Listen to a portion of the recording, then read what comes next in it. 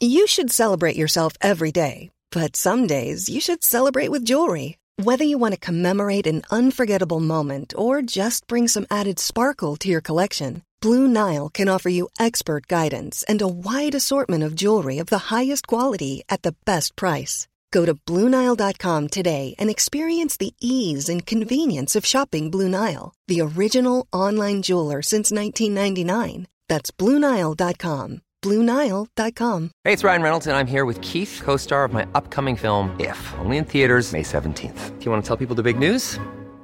All right, I'll do it. Sign up now and you'll get unlimited for $15 a month and 6 months of Paramount Plus Essential Plan on us. MintMobile.com/switch. Upfront payment of $45 equivalent to $15 per month. Unlimited over 40 gigabytes per month. Face lower speeds. Videos at 480p. Active Mint customers by 531.24 get 6 months of Paramount Plus Essential Plan. Auto renews after 6 months. Offer ends May 31st, 2024. Separate Paramount Plus registration required. Terms and conditions apply if rated PG.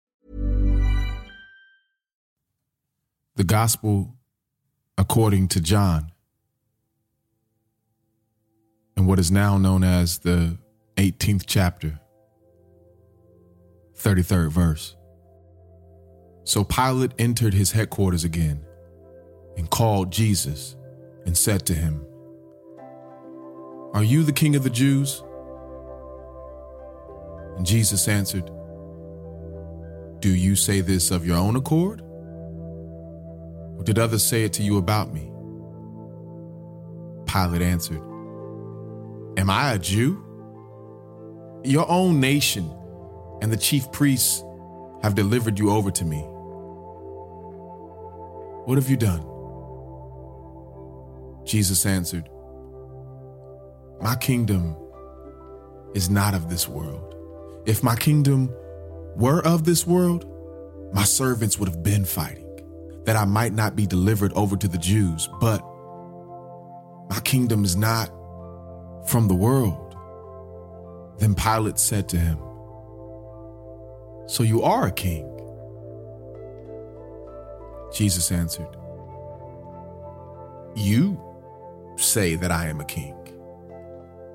For this purpose I was born, and for this purpose I have come into the world, to bear witness to the truth. Everyone who is of the truth listens to my voice." Pilate said to him, "What is truth? What is truth?"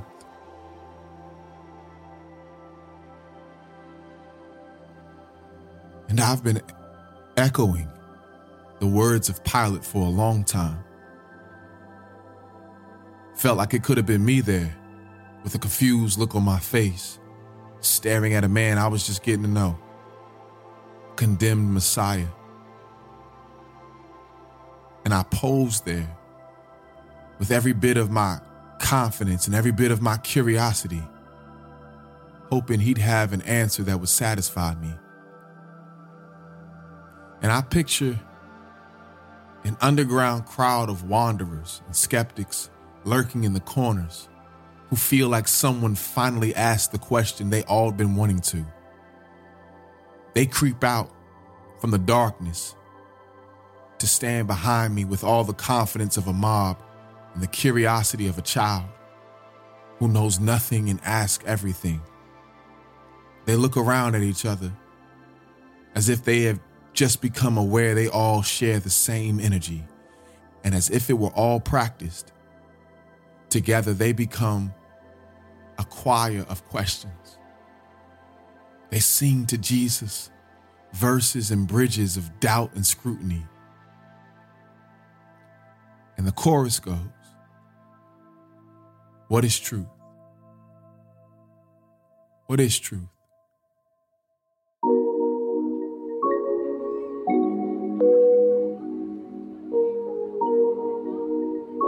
Ladies and gentlemen, welcome aboard Flights and Feelings Airlines Flight 1 with nonstop service from Chicago to Atlanta. My name is Joseph. I will be your flight attendant, assisted by our Atlanta-based cabin crew. We ask that you please fasten your seatbelts and secure all baggage underneath your seats or in your overhead compartments. We also ask that all your seats and tray tables are in the upright position for takeoff and landing. What's going on, family? My name is Joseph Solomon. I'm a singer, songwriter, poet, spoken word artist, YouTuber, lifelong student, ever doubtful Christian, frequent flyer. Welcome to the Flights and Feelings podcast, where we thoughtfully and vulnerably travel through faith, relationships, sexuality, science, health, and culture via storytelling, poetry, and conversation.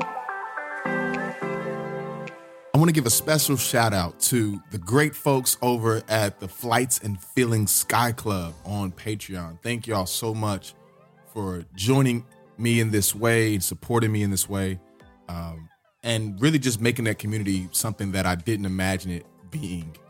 It really has been a great source of financial support, but it's also just been dope to have, especially in the middle of a pandemic, man. And then last week, some of y'all conspired to draw some thug tears out of your boy, man. Y'all really been a blessing to me, and so thank y'all so much. For those of y'all who want more content, want early content, and really, I think the crux of this has kind of been the way that we organically engage through Zoom Hangouts twice a week for a couple of hours, and we chopped up about current events, about faith, about a lot of the things that we talk about on the podcast that really break down life in an authentic and careful way. So if you would like to dive deeper into these conversations along with me on Patreon, feel free to go to patreon.com/whatisjoedoing and become a member of the Flights and Feelings Sky Club. So for this episode, I kind of want to do something that I did in an earlier episode talking about depression, because this topic sort of has some overlap for me when it comes to depression, for sure. And so because of social distancing and stuff like that, and, just trying to find new people for this podcast to interview, I kind of like the format of interviewing myself in a sense. And I got some really great feedback on that episode as well. So I kind of want to do that to add just another layer of texture for this rather than just me talking the entire time. I think this is going to be a great topic to discuss. And I'm looking forward to the feedback and questions and just thoughts in general about this particular episode.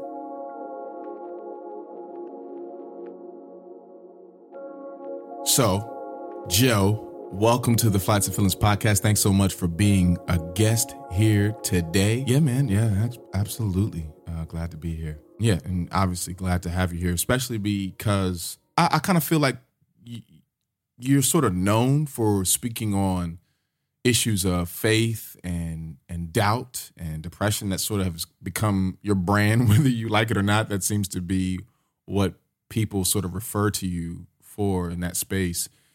And I think people are looking for more honest and authentic conversations around that, particularly this topic of deconstructing faith. I don't even know if a lot of people have put that term on it, but that's sort of what's happening. And I don't mean deconstruction like I want to add my own definition to it, because I know the deconstruction is definitely associated with French philosopher Jacques Derrida, who's deconstructionism, but there's some overlap in that. But it's this idea of like taking what you know and then sort of breaking that down and sort of really getting through in the dirt of it all and at the sort of ground level of what you believe and questioning whether or not it's a valid belief.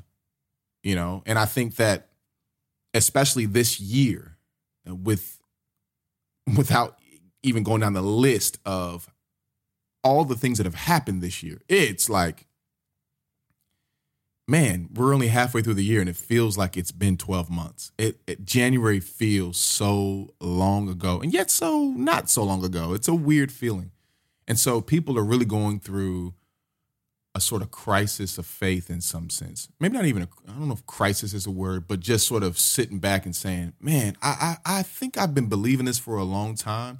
And it's been easy to believe it in the face of general sort of certainty about life. Even if I go through my own personal problems, to some degree, I have a sense of certainty about how life should work and how God should work in life. But these days, a lot of that is kind of out of the window for some people. Like, what do I believe about a lot of stuff? And as a Christian, how does my worldview account for all the things that are happening right now? Or is Christianity the worldview that I want to use to account for everything that's happening in life right now? So just kind of want to get your sort of general thoughts on that. Yeah. You know, I think for a lot of us, for a lot of people, I don't think that it's the current events that have made people begin to question the grounds of their faith, and not to say that you're questioning all of your Christian faith. Maybe that's not the case. Maybe you're just questioning certain parts of it and who's right about what. But something like this, I think more so is just the great sort of exposer of things that you already had going on underneath your faith. Yeah. You know, that you haven't quite settled on, you know? And for a lot of people, we tend to go through life with our faith. That's happening less and less now because of the internet. But we tend to sort of get our faith in a neat little package. And this is what I believe about everything. This is the clear-cut black and white truth that I believe about this part of life, about marriage and about life and about afterlife and about government and about whatever it may be. And you don't want anything to touch it. And for the most part, if you live a rather unscathed life, or even live in a country that is, for the most part, unscathed for the Christian, then you can get away with it to some degree. You can sort of isolate yourself to other people who believe and talk and sound just like you, and you don't really have to bump up against anything. You don't have to check whatever you believe. And then when someone does check whatever you believe, someone disagrees with whatever you believe, then because you haven't thoroughly thought through it yourself and really examined it yourself, then what happens is you get upset, you know, and you sort of just cut that person off rather than engaging. You just like, well, this is what it is, and you just got to believe it. And then you don't really have a rebuttal. You have an emotional rebuttal because you don't have a sort of solid rebuttal. And that's not just for Christians, though. Let me just go ahead and say that. That's for a lot of people. I've been noticing that, especially these days online. It's not just Christians. It's everyone who has sort of adopted certain views about life, whether they be Christian or non-Christian or even anti-Christian.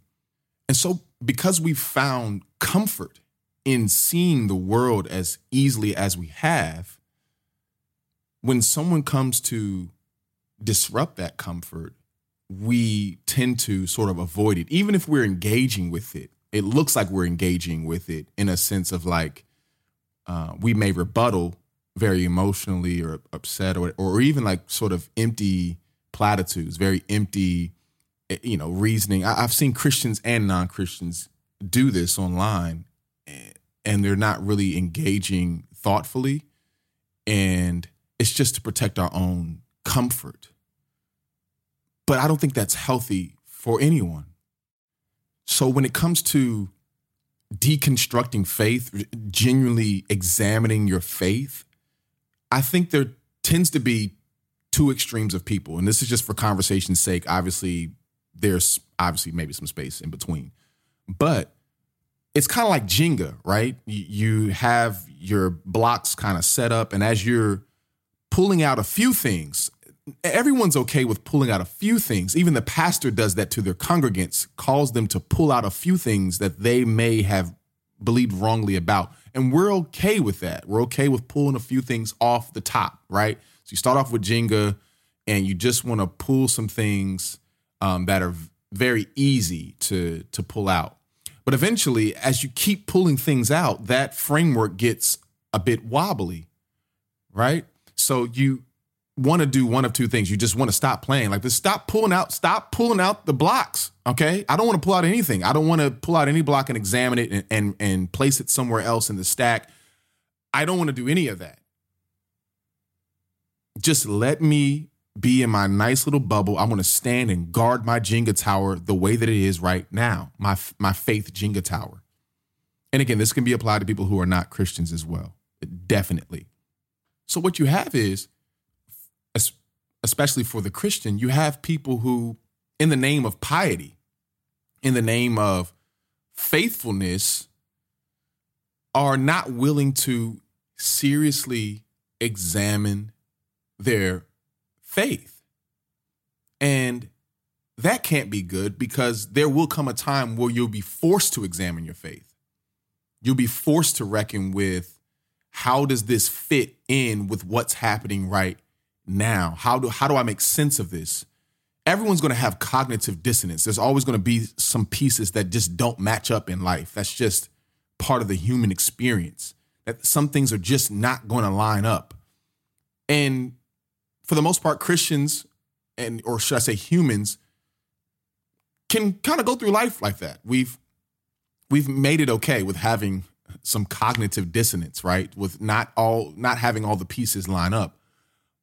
But there is a point where you allow those gaps to become so big, you're making the gaps between what you think to be true and what you know to be true. You're allowing that gap to grow so big that there might come a time in life where you're forced to reckon with that gap. And because you have not been constantly going back and examining these things, a situation in life may cause you to want to throw it all the way together almost overnight, it seems like. But it's not really overnight, because there have been rifts that have been happening and little rips in your faith that have been happening for a long time, and you've just been ignoring them. Wow. You've just been ignoring these little cracks in the walls and these cracks in the foundation, and then something comes along and gives it one last little bump, and the whole thing falls. And to the outside, it looks like somebody who just let it go all overnight. And it's like, no, there were little cracks that were happening, over time. Yeah.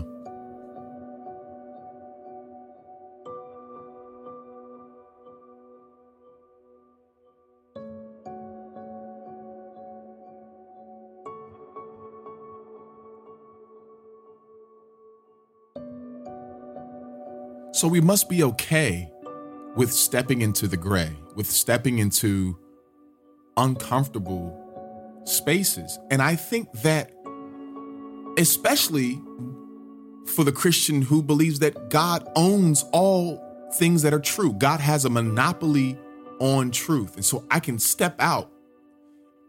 And I would say, in an essence of faith, I believe that, for me at least, my experience has been that curiosity feeds faith and faith feeds curiosity. That when I step out, knowing that I'm going to step out into truth, that's my ultimate goal. And for those people who do not wish to examine their faith at all, may find it to some degree, I'm not judging anyone, but it's a worthy question at least, is you not questioning your faith an act of faith?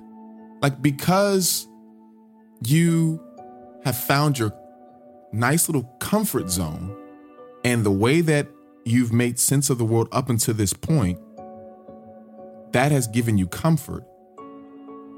But faith has never been about staying in your comfort zone.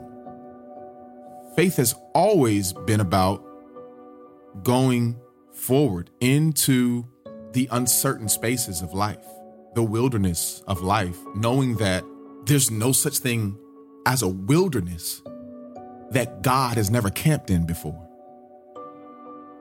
that God has never seen. And so for a long time, particularly in America, for the Christian, it's often been that the Christian would be called out into the wilderness. And that would be a very intentional choice to step outside of your comfort zone. And that choice is still available to all of us today. But more and more, as we move into the future and as we move into a very weird future, let's go ahead and say that. We're in the future right now. 2020 is the future, and it's weird. It's just weird. So as we sort of move into the future, or rather, should I say the future is moving into us, and we're sort of moving into each other, it's not so much that we're going to have to be stepping out into the wilderness, but rather that the wilderness is encroaching on us. It's moving in on us. All the competing ideas about ultimate truth of life. What is truth? Everyone's asking what is truth, and so many people are giving an answer for it. And you don't have to go out looking for it in many ways. It's just there in your face. The wilderness is coming to you. And so one of the oddest feelings, most uncomfortable feelings about flying through turbulent air, and it's kind of similar to that same feeling of what's scariest to me about roller coasters, is that drop, is that 100, it feels like 100-foot drop in like a second. I don't know. I don't like it on the planes. I don't like it. And there are some people I've ran into who love turbulence. I've literally found people who are like, I love turbulence. And weird. I just want to ask them, who made you like that? Like, what have you been through in life? Yeah.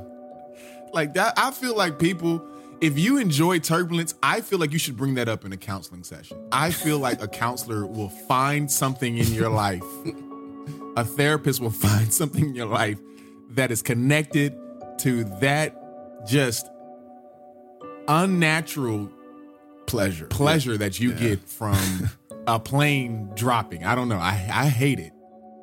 And one of the reasons why I hate it, why many of us hate it in that moment, is that we're already suspended in the air, right? We're floating 10 to 30,000 feet in the air. And you still feel like something is holding you, though. Right? As you're floating through what feels like nothing, there is still something that is holding you. And you're strapped into that thing with a seatbelt. But for a moment, though, that drop feels like there's nothing beneath you. And that is an odd feeling for creatures who are used to feeling ground up under their feet or a seat up under their butt. Like we're used to being couched on something, whether we're running or we're laying down in a bed, whatever. There's always something that we could reference as, okay, this is something solid I put myself on. But for a moment in that drop, you feel like there is nothing there. And it really does feel unnatural for a human. And so in the same sense about really examining our faith, it can be scary because it can feel like you may hit a point where it feels like nothing is holding you. Like, as we're floating through this sort of emptiness of life, at least with our faith, there's some sense that something is holding us in this very open space of life, that God is holding us. But when we come to really question that, it's scary because nobody wants to do that. Not nobody, but a lot of people don't want to do that because it can feel like nothing is holding you, even if it's just for a moment. And that's how, one of the first times I really had like suicidal ideation was when I really felt like God wasn't there. And I felt like everything that was holding me in life, the framework and the structure that I had for life, it all evaporated. And I'm like, what is holding this all together? What is holding me together? Am I in some free fall?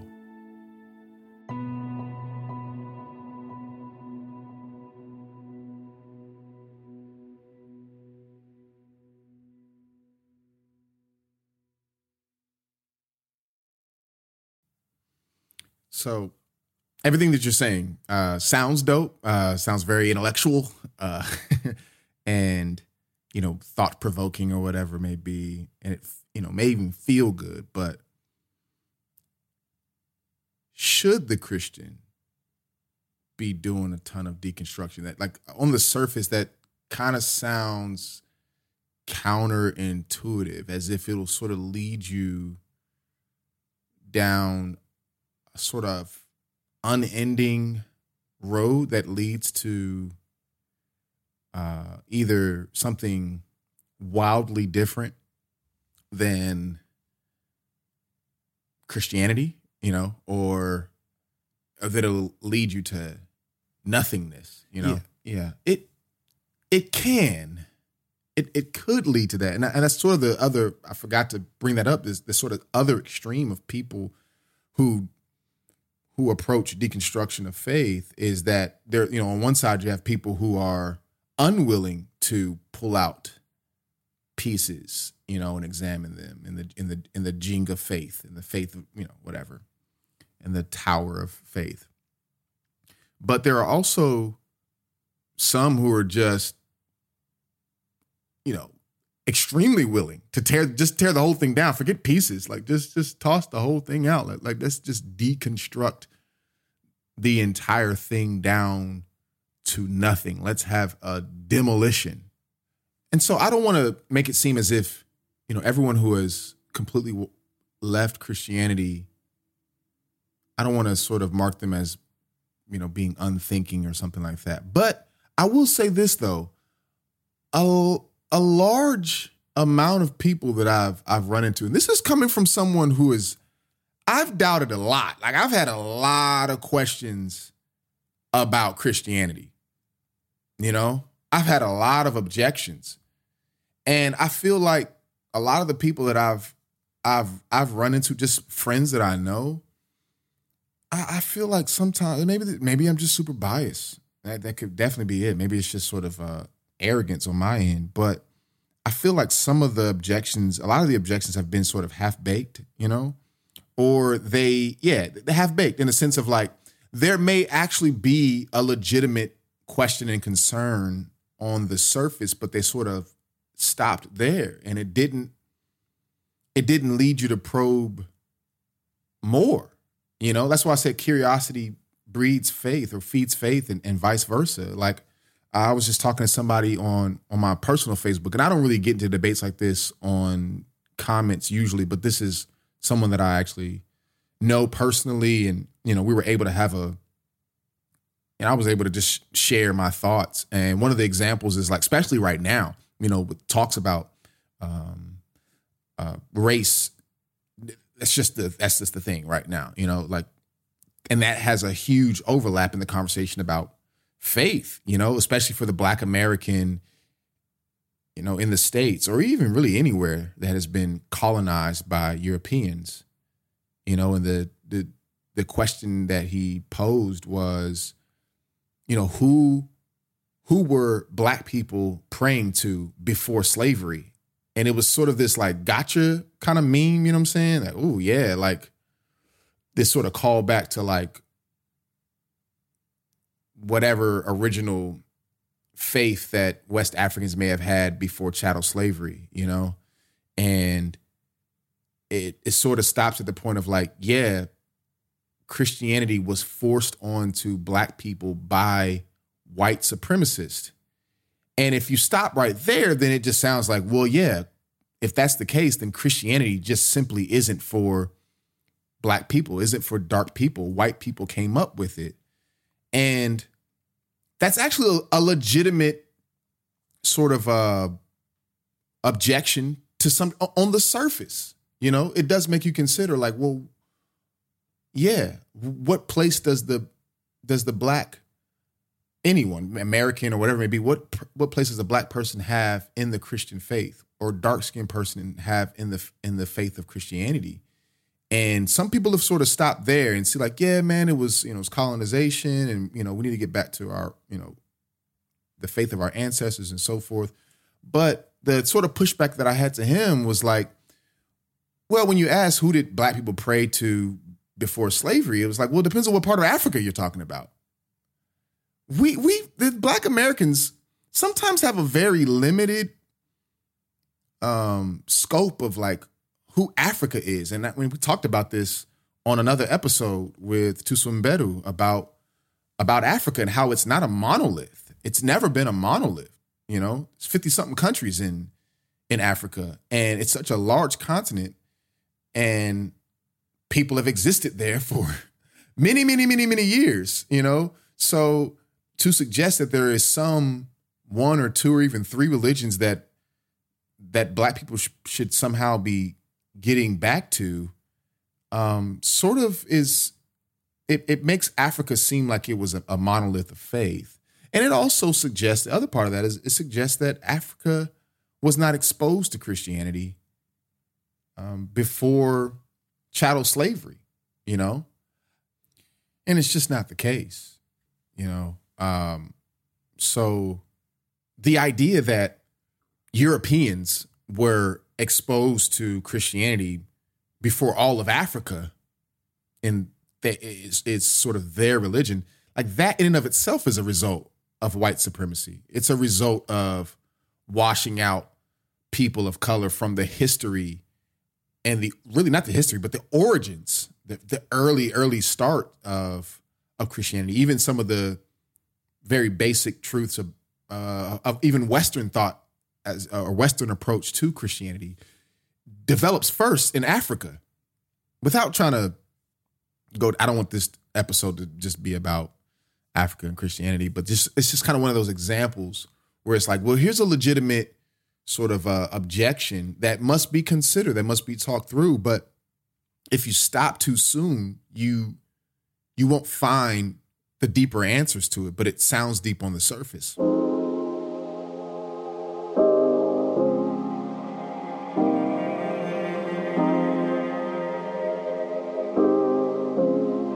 You know, there's something you've mentioned fairly regularly, I think starting like sort of top of 2019, I don't remember, this idea of traveling light through faith.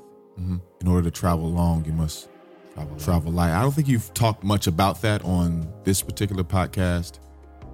And I just want to know, how does that relate to this whole idea of deconstructing faith? Yeah, that was such a revelation for me.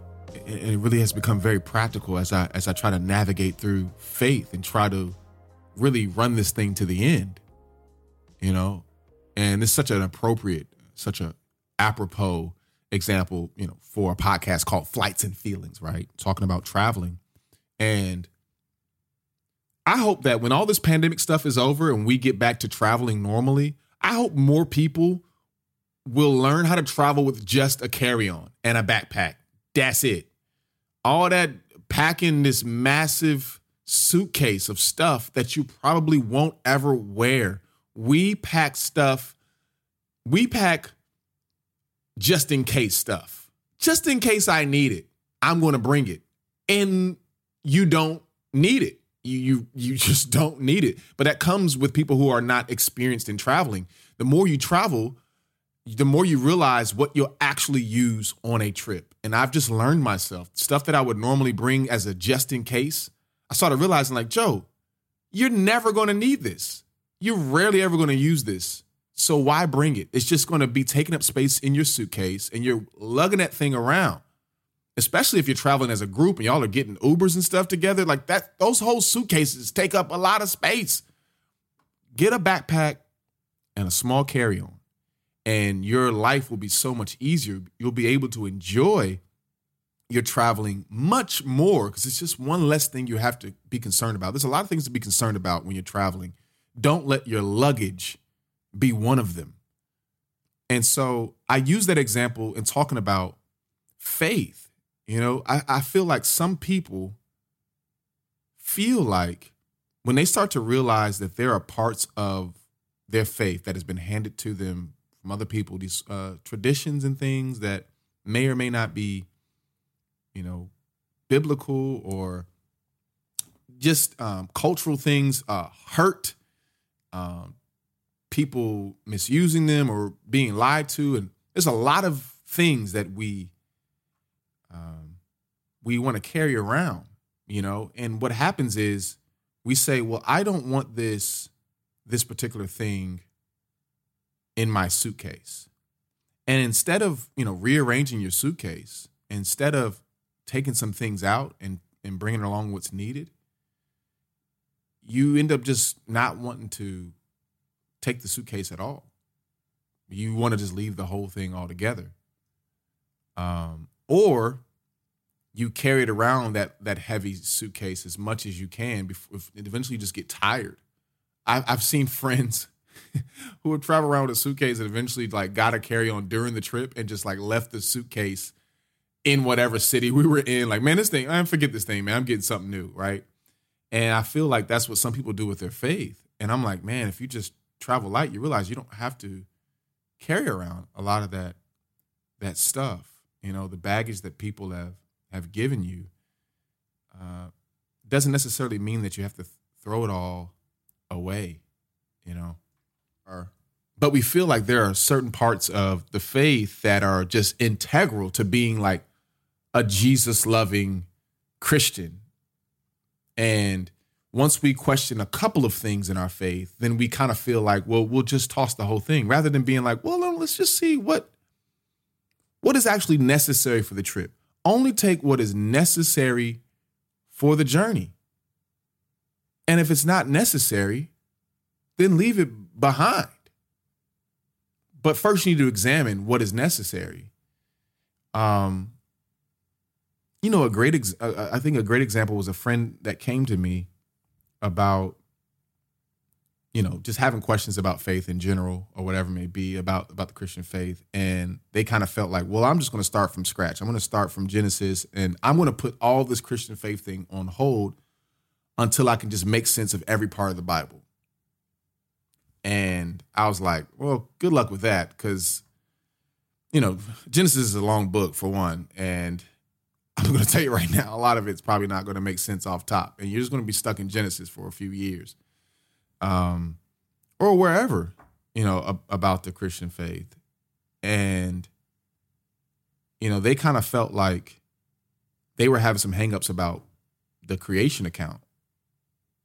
And something just wasn't adding up. And I won't go into detail about it, but ultimately what I was saying was well, why does the entire faith have to be put on hold because you can't make scientific sense of Genesis 1 and 2 right now? Why does the whole thing have to be paused? I was actually reading this book, The Science of God. It's a really, really dope book. And I mean, it's just amazing. It has changed my views on Genesis 1 and 2. But for a while, I just kind of held Genesis 1 and 2 as sort of this poetic expression of creation. The Bible is primarily a salvation book, not a science book. And so I don't really feel like the original author had that in mind. Though God's word is eternal, it was still written very contextually to a particular people for a particular reason. And that particular reason wasn't to combat, the debates that would arise in the 20th and 21st century about evolution and about, the Big Bang Theory and all that stuff like that. Though I do believe that there can be solid answers that can be found, and it's going to take some time. But at the same time, I don't have to throw the whole thing on hold. And I was just like, I think you're feeling like you can't travel until you can get this thing to fit inside your suitcase. And I'm just like, nah, keep traveling, and maybe you'll pick up what you need in another country, in another city, and as you keep traveling, you'll learn more stuff, and just keep moving, It doesn't necessarily have to be all thrown out just because one thing just is a hang up for you right now. My whole thing was when it comes to loving Jesus, when it comes to salvation and the gospel, if someone argued long enough, maybe there is some, implications about Genesis 1 and 2 that could, put you in or out of salvation or whatever. I don't see it that way. And if so, I still think there's grace for traveling through that, like genuinely wanting to know and like not being fake about your doubts and just and acting like you are okay with all the cognitive dissonance that you have, all the gaps that you have. I just think there's grace for that, for you to stumble upon the answers as you keep traveling, as you just keep moving. So, for me to be saved by grace through faith in Jesus, who died and rose, like, I don't necessarily have to put all of that on hold because I haven't got another portion of it figured out. And even then, like, I think there's just grace. So that's what I mean by like traveling light. Take what you need, and figure out the stuff as you go.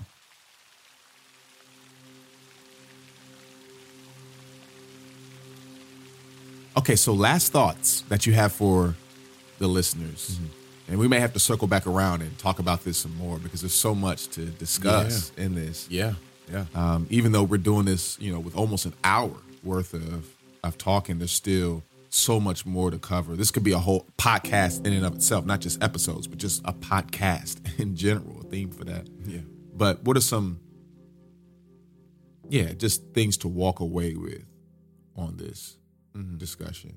Yeah, we may have to circle back around because even as I think of sort of what are some things I want people to walk away with, I feel like just these last couple of things could be a whole episode in and of itself. Two things I think are the main things, and if I can get my thoughts together. I'll use this as an example. So remember in school, right? Halfway through the semester or even after Christmas break or whatever, there would be a new student that would transfer to the school, right? And if it's a new girl that comes over, all the guys are like just tripping over, like, oh my gosh, you see the new girl. Every dude wants to try to talk to this new girl, or all the girls are tripping over this new boy that just transferred over, right? But objectively speaking, compared to people that are already at the school, they're not all that amazing. They're pretty regular degular. No shade to anybody who's been a regular degular transfer or whatever, but like they're pretty normal. There's nothing like super amazing about them compared to the people that are already there. But it's the novelty. It's the newness of something that is attractive, not necessarily what's objectively true in comparison to what's already there. And I think we may have that same energy sometimes when it comes to considering other philosophies, considering other faiths, because we, especially for the Christian who was raised in church, right? Who has been around Christian culture for a long time. When something new comes along, we don't scrutinize it. We don't criticize it with the same energy that we have towards our childhood faith. We don't come with as much skepticism towards it as what's already been there since the beginning of the semester. So what often becomes attractive about new ideas is that itself. It's that it's new. It's that it's different. It's that we've grown tired of the way that we've seen Christianity practiced and played out in churches. And that's a whole another discussion in and of itself. There's obviously room for critique in that, right?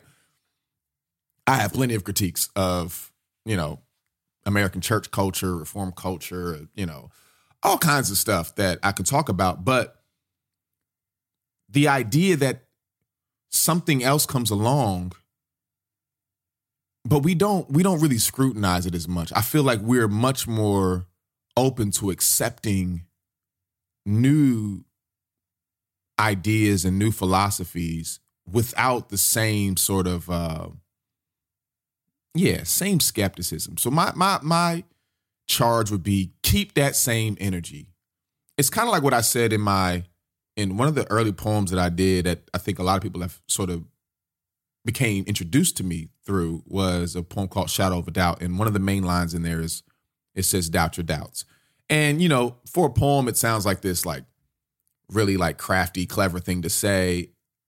But in and of itself, on the surface, it just feels good for the moment. I don't know if people really realize the practical implications of that. And that's what I mean. It's like, doubt your doubts, in the sense of like, you may doubt your faith. You may doubt God. You may doubt Jesus. You may doubt the Bible. But I think a healthy and sort of intellectually honest way of going about things is also to question that which the culture deems as truth.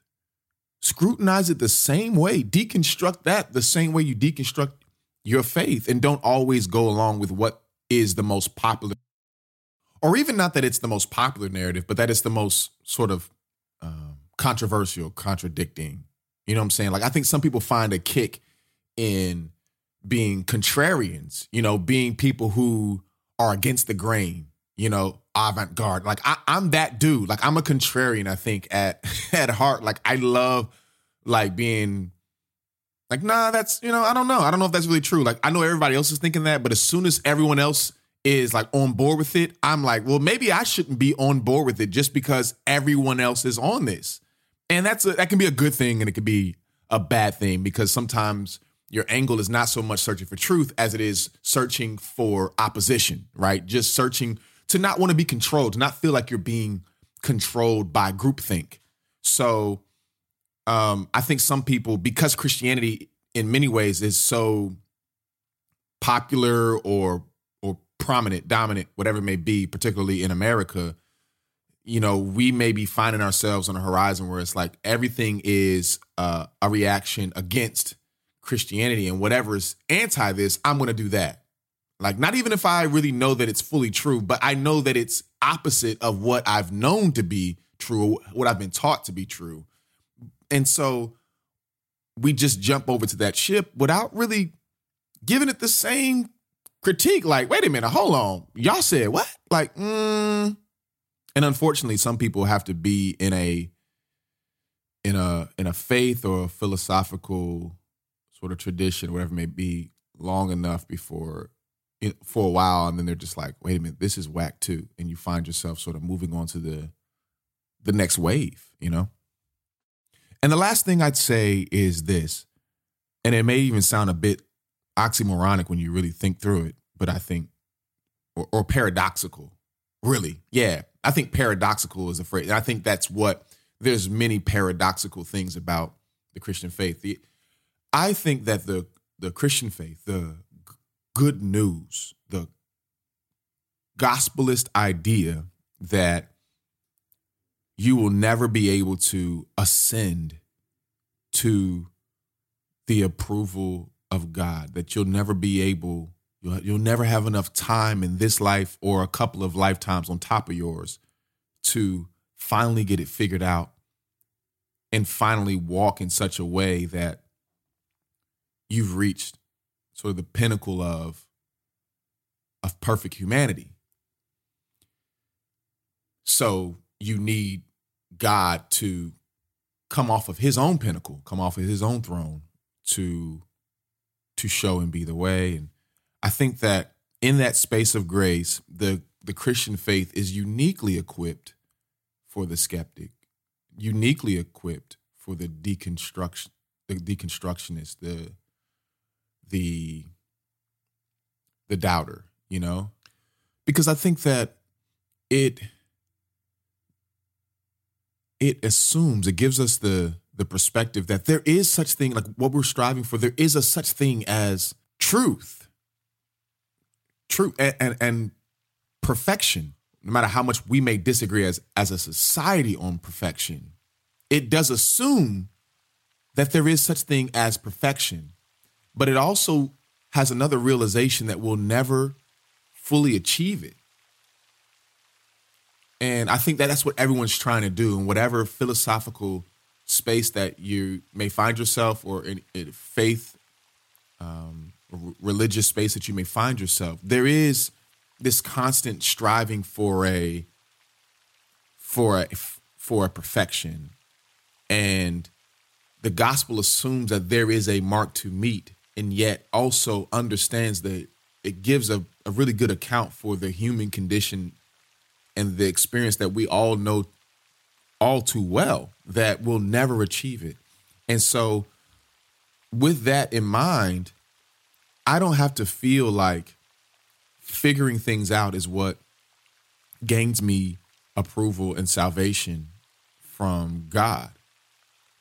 That God's love towards me is somehow hinged on, predicated upon, fully dependent upon me.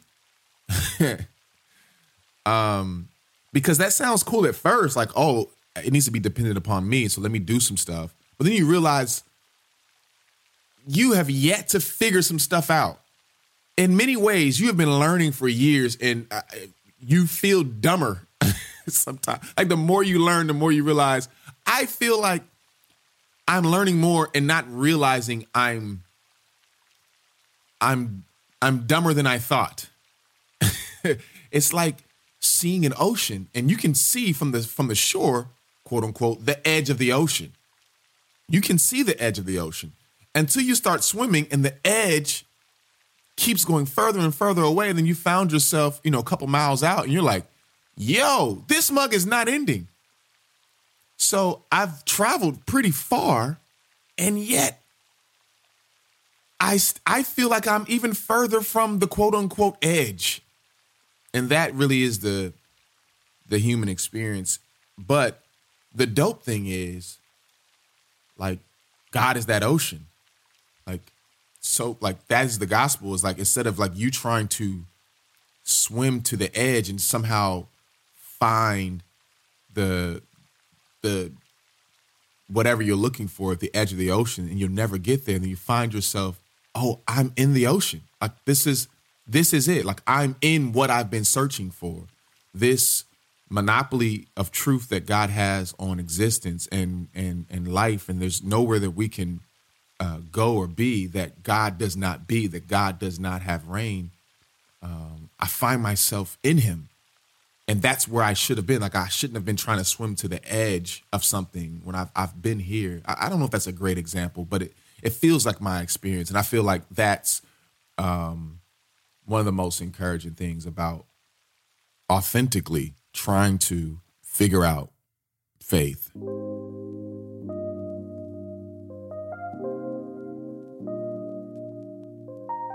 Well, that wraps it up for this episode of the Flights and Feelings podcast. Thank y'all so much for listening. I hope you're staying safe out there. I'm really excited to get back into the swing of things on this. I'm really trying to stick to a very weekly schedule now.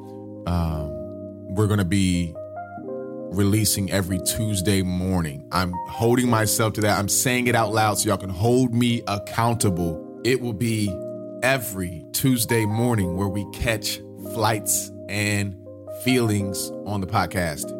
Follow me on social media everywhere at What Is Joe Doing. You can check out my website, flightsandfeelings.com. And then also, again, would love to see you all in the Flights and Feelings Sky Club, where we discuss these types of things at length all the time at patreon.com/whatisjoedoing. I love y'all. You could be going anywhere in the world with anybody else, but you're right here. So thank you for choosing the Flights and Feelings podcast. And remember to always fly home.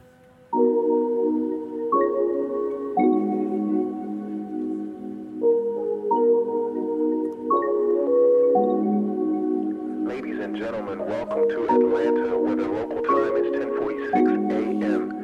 For your safety and the safety of those around you, please remain seated with your seatbelt fastened and keep the aisles clear until we are parked at the gate.